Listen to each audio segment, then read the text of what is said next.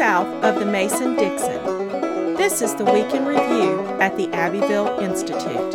Here is your host, Brian. Welcome back to the Week in Review at the Abbeville Institute. This is your host, Brian McClanahan, and this is episode 208, covering the week of March 9th through March 13th, 2020. Glad to have you back in the program. Very glad to be here. Don't forget to follow us on Twitter at Abbeville Institute, like our Facebook page at Abbeville Institute, and of course, subscribe to our YouTube page at Abbeville Institute. You can find all those social media accounts at our webpage, abbevilleinstitute.org. That's ABBEVILLE,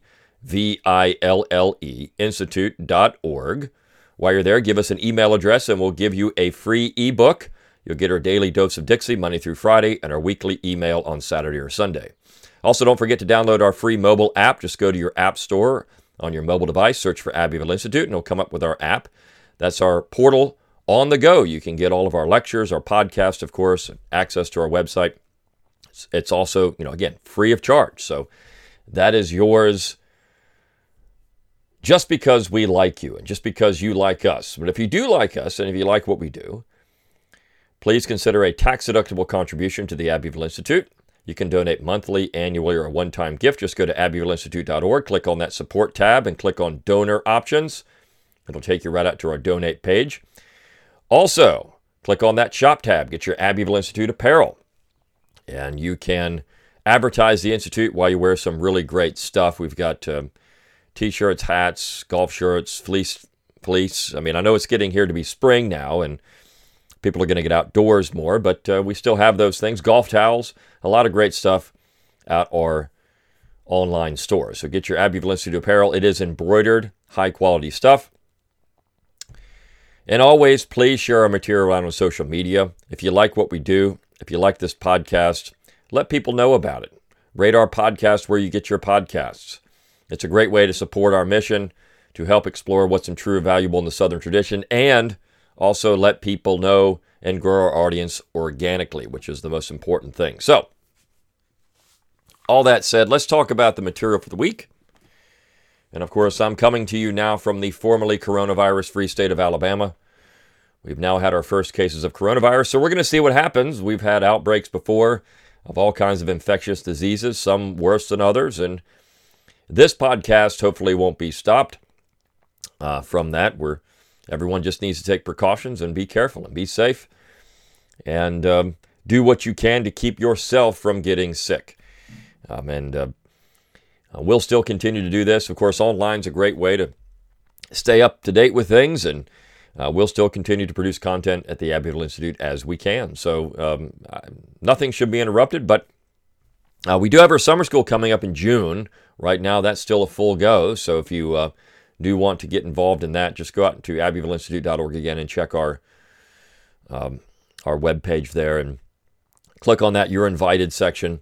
And you have all the information for the summer school. It should be a grand summer school if everything continues to go as planned. So right now, everything is going as planned. We're still planning on the summer school, still planning on seeing everyone there. So we'll just take it every day and see how it goes. But all of that said, let's talk about the material for the week. And somebody had sent me an email with a YouTube channel, which I'm not going to name because the person doesn't need to get any more views, which would, of course, increase their visibility on YouTube, et cetera, et cetera. So it's better when you see these things, you just avoid them once you know they're there than to click on them, because clicking on them means that these people get more publicity. So, and potentially more revenue. This particular individual has a channel that's dedicated to disproving the lost cause myth. It's snarky, it's condescending, it's straw man oriented, but he tries to do it with comedy, and he sets up a situation where there's two people, but he's both people. One's a Confederate and one's a Union, and the Confederate sounds like a complete idiot, and he reads off comments or tweets that he finds that are completely ridiculous and stupid, and then he responds to them as the logical, very intelligent Union man, the Yankee who knows what he's talking about. And every time he takes a drink when the Confederate soldier says something stupid, and so he ends up drinking half a bottle, kind of thing. This is indicative of what we're up against and why the Abbeville Institute exists. And it's problematic because, I mean, here's a channel that has not that many views. I mean, they're in the thousands. And of course, he has a Patreon account, and people are paying him to do these things. But this is why I've said before, we are up against climbing Mount Everest with flip-flops, shorts, and a t-shirt on, and we got to get to the top somehow. It is a daunting task. You see, what this individual does with these straw man arguments and everything that's usually used against us is that he doesn't realize it. I mean, the people that support our side are so minuscule, so few in number, that this is not even necessary.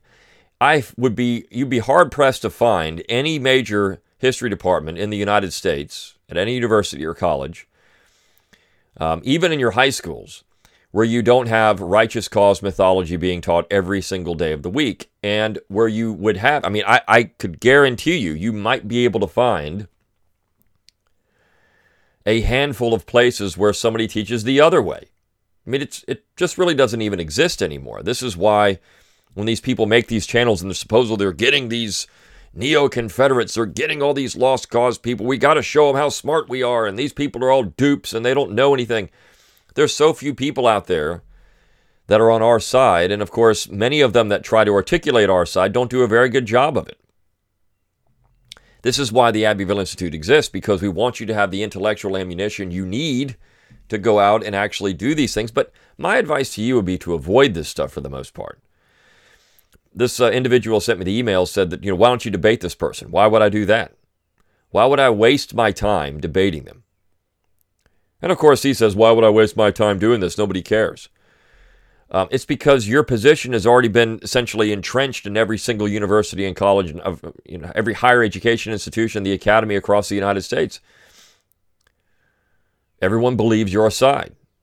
I mean, this is what I laughed about the 1619 Project. People don't think the war was about slavery. They don't? I mean, so this is highly problematic.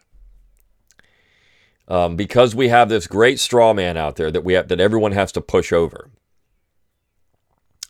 And I find it funny, but I also find it, depressing at times, because it's stupid. It's stupid. Now, and this actually plays in the material we have for the week. On Friday we had Jack Marquardt, one of our resident scholars in Japan, write a piece about the economy. It's Bill Clinton used the phrase, "It's the economy, stupid," in 1992, and in 1860. That was a big issue. Now, this actually gets into this question of slavery. Why slavery? And we also have a book review that gets to this issue this week too. But why slavery? Why was slavery important? And I've mentioned it on this podcast. It was an important issue. I mean, I think one of the things that we do a disservice if slavery wasn't an issue. It was an issue. But you have to ask the question, why was it an issue?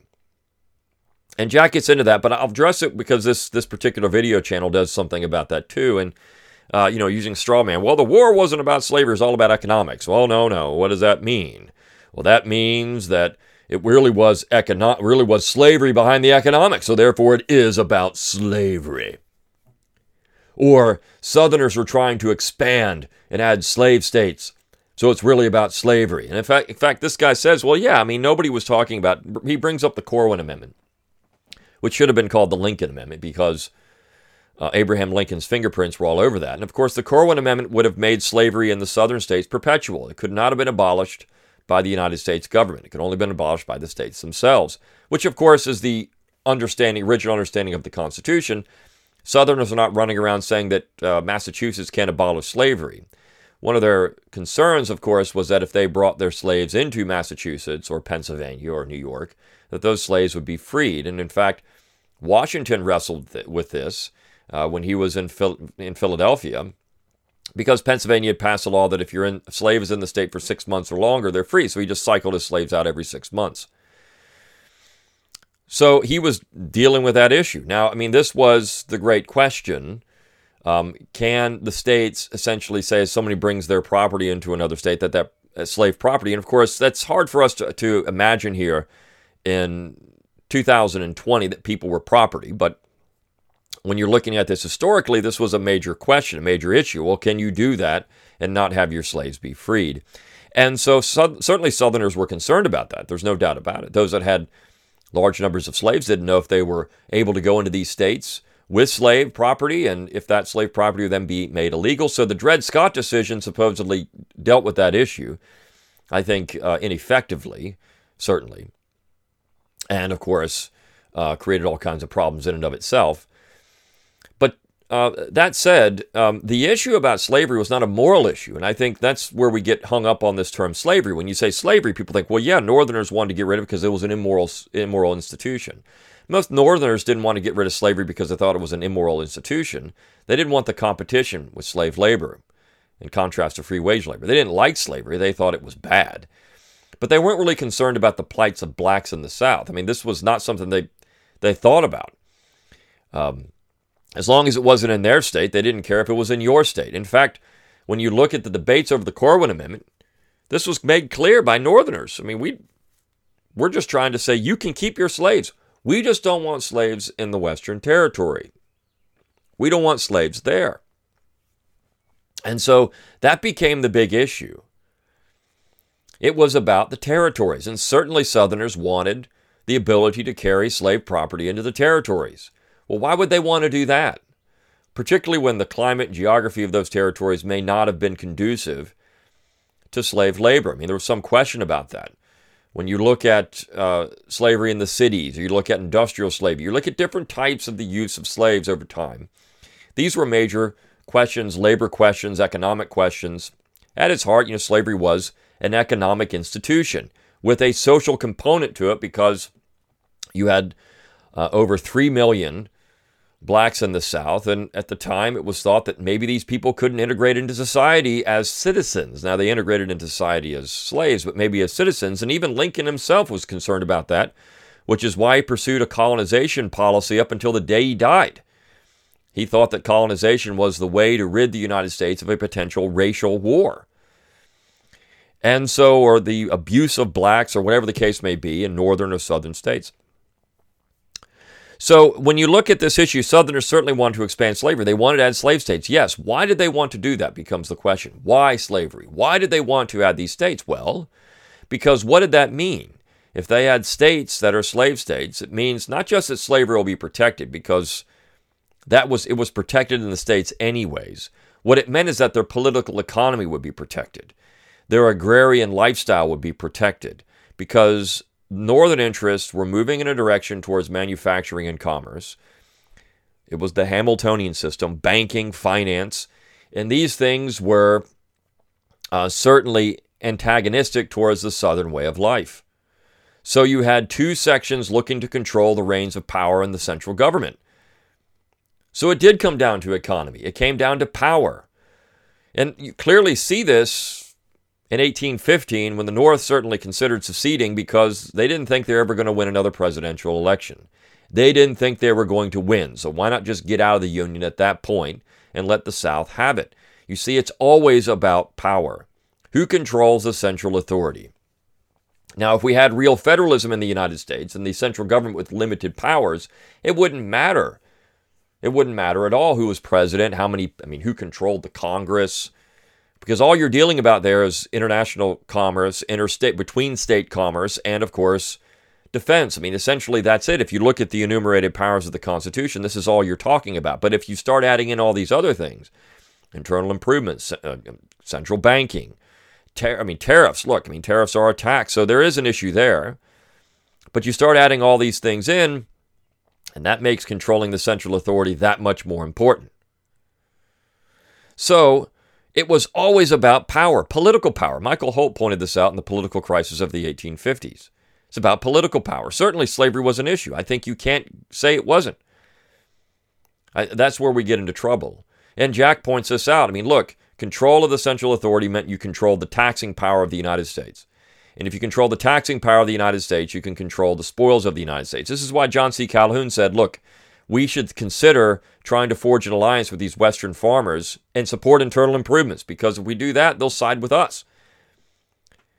And if you look at what happened after the war and the fact that many Western farmers formed the populist movement, or were part of that, it's because they realized in the 1850s and 60s they cut a bad deal with New England merchants and mid-Atlantic merchants, bankers, and they were getting the short end of the deal. They got their internal improvements, they got their free Western land, but they also got central banking, which was ruining them. And they got a political economy that didn't fit the agrarian life of the West and the Midwest. It just didn't work. So they wanted out. And the South was in agreement on that for the most part.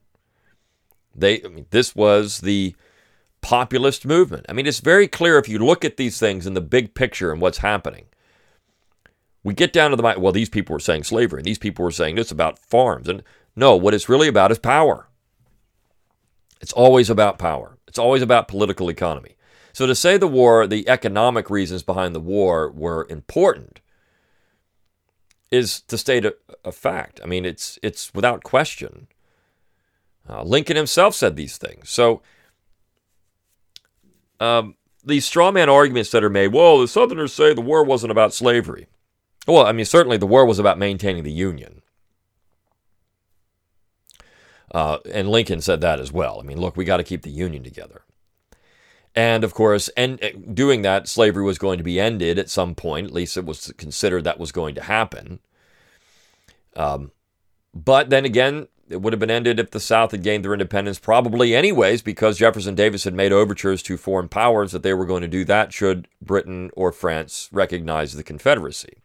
So, and this is what Southerners said, of course, those who were against secession: slavery has never been better protected. If we leave the Union, it's in trouble. It's never been better protected right now. If what we're fighting for is slavery, well, then we need to stay in the Union because it's well protected. This was said quite openly in Georgia, in fact.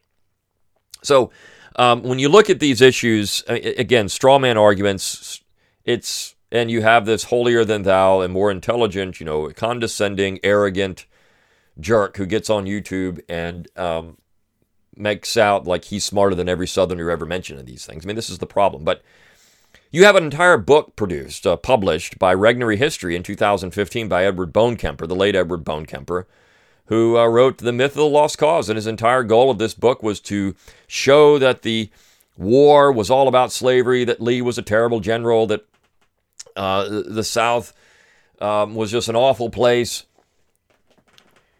that Grant was a better general than Lee. I mean, this is he wrote several books based on this single premise. And so he condensed all those arguments into one book. And John Watley produced a pretty good book review of this, I think, where he went through point by point. He says, you should own this book because it's the legal argument, if you're a lawyer, against the other side. I mean, this is the prosecution of the South.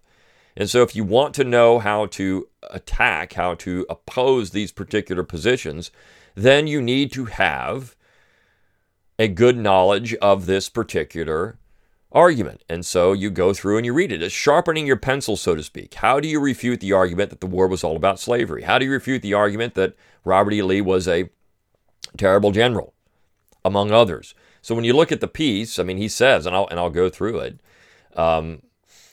He says, Watley says there's 7 particular theses of the myth of the lost cause. Slavery was a benevolent institution, but was dying on its own before Northern radicals waged war on their own countrymen to eliminate it at once. He's saying Bonekemper says that's a myth. It wasn't benevolent, and it wasn't dying on its own. Well, I mean, I think that this is up for historical debate. It depends on who you read and what was happening. He says the protection of states' rights, not slavery, was the central cause of secession. Well, and I just addressed that to a point where Southerners were concerned about federalism and, of course, power and how that related to things. So were Northerners at one time. I mean, we know that. The question was over nationalism. What would the national authority do? And not just that, how could you control the spoils from the central authority? The Confederacy faced such great odds that it had no chance of winning the war. Watley says the South could have won the war if they had adopted a different approach. And I think that's true. I mean, look, the South did some things very recklessly. The South could have won, but things didn't go in their favor. Robert Lee, who nearly overcame the odds, was one of the greatest generals of history. And, of course, Bonekemper says he's an awful general. And We know that's not true. James Longstreet was responsible for the Confederacy's loss at Gettysburg and thus the loss of the war. Of course, Gettysburg it didn't lose the war. In fact, you can make an argument, as Clyde Wilson has, I think, several times, that Gettysburg wasn't really even a loss in that the Army was able to move back into the South. If it was a loss, they would have been captured. U.S. Grant was incompetent. He was a butcher who won the war with brutality and superior numbers. And, of course, Bonekemper says, no, Grant wasn't that. But, of course, he was. He understood he could throw his men at lines like at Cold Harbor and still win because he had reserves. The South didn't. And the North prevailed by waging unprecedented total war against the South. Total war might be a strong word, but certainly hard war. This is particularly near the end of the war. And, I mean, you could say total war tactics were used at times, particularly in South Carolina, Alabama, Georgia. So all these things are part of the myth of the lost cause. And, of course, I mean, you can go through these point by point. And Whatley does. He does a very good job of this, going through point by point and refuting these particular positions. But, of course, Bonekemper would have said, well, I mean, you're just regurgitating lost cause myths, and all these things are incorrect. I mean, this is where we're really at a stalemate with this, because you have evidence. You have historians on both sides of the issue. This is why there are few facts in history but interpretation.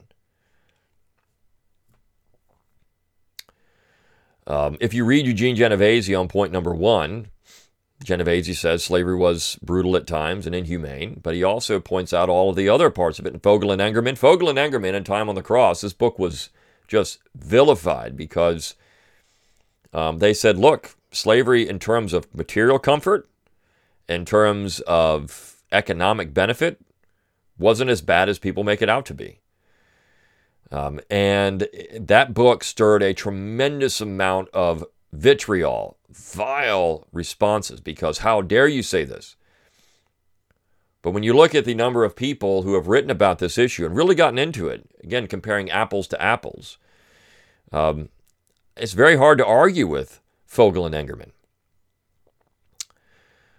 We have a perception of things built by popular media. And of course, our own minds, dark minds, get into this. I mean, slavery is terrible because it prohibits freedom.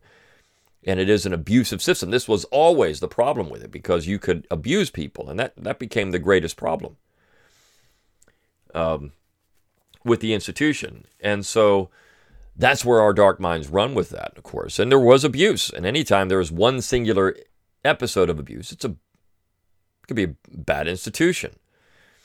Of course, was slavery dying? Well, I think in certain parts of the South it was. Certainly it wasn't in Louisiana. People were making lots of money on sugar. Rice plantations were doing well. So, I mean, it wasn't dying in certain areas. I mean, cotton plantations were doing well. So would it have died out? Who knows? It might have existed for another 20, 30, 40 years. Lincoln, in fact, was willing to let it exist that long near the end of the war at the Hampton Roads Conference. You come back in, we'll postpone this 13th Amendment. Just push that out. We'll do it. So you can come back in, we'll figure out what to do with slaves at that point. I mean, so if the war is simply just about slavery, why would he even make that concession? But there's all kinds of things to get in. I mean, look, this is the righteous cause myth, and it's problematic. It's highly problematic. And then, of course, as part of that righteous cause myth, anything that's bad about America was based in the South. And I think Clyde Wilson's piece and Jim Peterson's piece on Monday on the Klan, and Clyde Wilson's piece on Thursday about Southerners in film is quite indicative of this. Clyde points out any evil character, he said this before, is going to be a Southerner, right? They're going to have a Southern accent, even if they're not in the South. Or the weird character is all going to have Southern accents. I mean, this is generally what happens.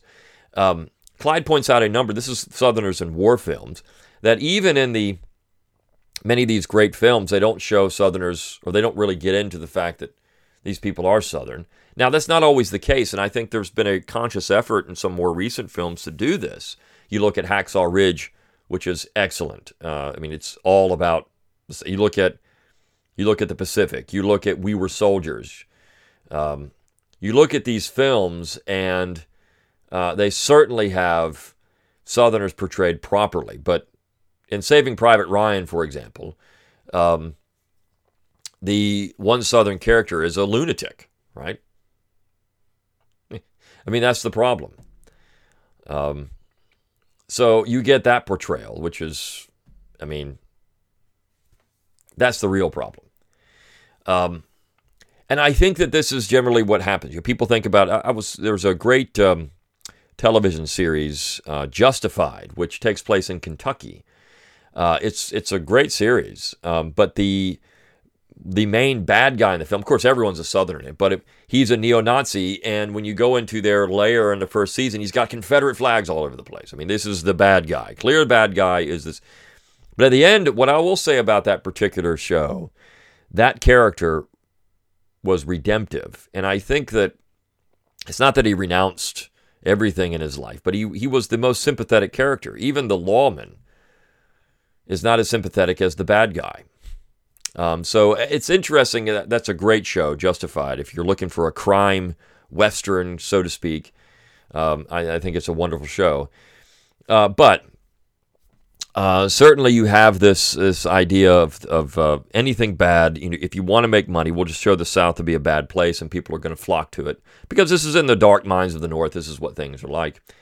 And then, of course, you have this piece on the Klan, which by Jim Peterson, where he shows conclusively that the Klan was, particularly when you get to the second Klan, this was a Northern institution.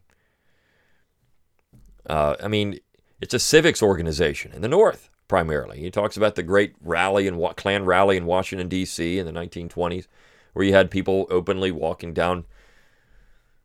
openly in Washington, D.C. without their hoods on. I mean, a lot of women were involved in that. This is a progressive organization. And, of course, I think back to... there's a book, Beyond the Mask of Chivalry, and where my roommate in graduate school said that when this book was presented in his reading seminar, all the progressive Northerners were highly upset about that book because essentially the book says the Klan is a progressive organization. It's progressive. And, no, that's not progressive. It's not progressive. Well, they said they were progressive, and they supported all kinds of progressive policies. I mean, that's the issue. The Klan was progressive in its advocacy of things like the New Deal, for example. They loved the New Deal. Even before that, they were supporting things like prohibition and women's suffrage. I mean, this is where Margaret Sanger went out and, of course, spoke to Klan rallies because she thought that anyone that wanted to hear a message, she would speak to those Klan. At least one. We know that she spoke at least one, but probably spoke to more because she mentioned that there was others that were interested in her message. We just don't know if she did or not, but probably did. I mean, can't say conclusively, so it's a guess. But we know that this was a progressive organization, that it was dedicated to a white Protestant America, and that it wasn't centered in the South. I mean, certainly there were Klan members in the South, but places like Indiana and Ohio and Midwestern states, which, of course, during the war and before the war, had laws against blacks even living in those states. So, I mean, this was certainly part of this Northern ideology. Slavery was okay if you kept it bottled in the South. You didn't want it to expand anywhere. Of course, blacks were okay as long as you kept them bottled in the South. Didn't want them to expand anywhere. And when they did, then you saw horrible lynchings and acts of violence and other things. So, this is a bigger issue, and I think that's something that we've said on this Abbeville Institute many, many times. It's a bigger issue than just the South, and why is the South always painted with these horrible images when this is an American situation? It's what Larry Tice said about pro-slavery ideology. This was an American ideology. If you're looking for pro-slavery ideology being a cause of the war, you're looking in the wrong place because Northerners were advocating this stuff before Southerners. And, of course, Southerners were learning in Northern institutions, Yale, Harvard, Princeton, which Yale in particular, and Brown, but Yale in particular had some of the most ardent pro-slavery ideologues among the faculty. This is where Southerners went to school. So I think it's laughable when you get into these situations where people say that all this stuff points to the South. Everything that ails the United States comes from the South. The Klan is... I mean, I think Jim Peterson does a tremendous job blowing that entire myth apart.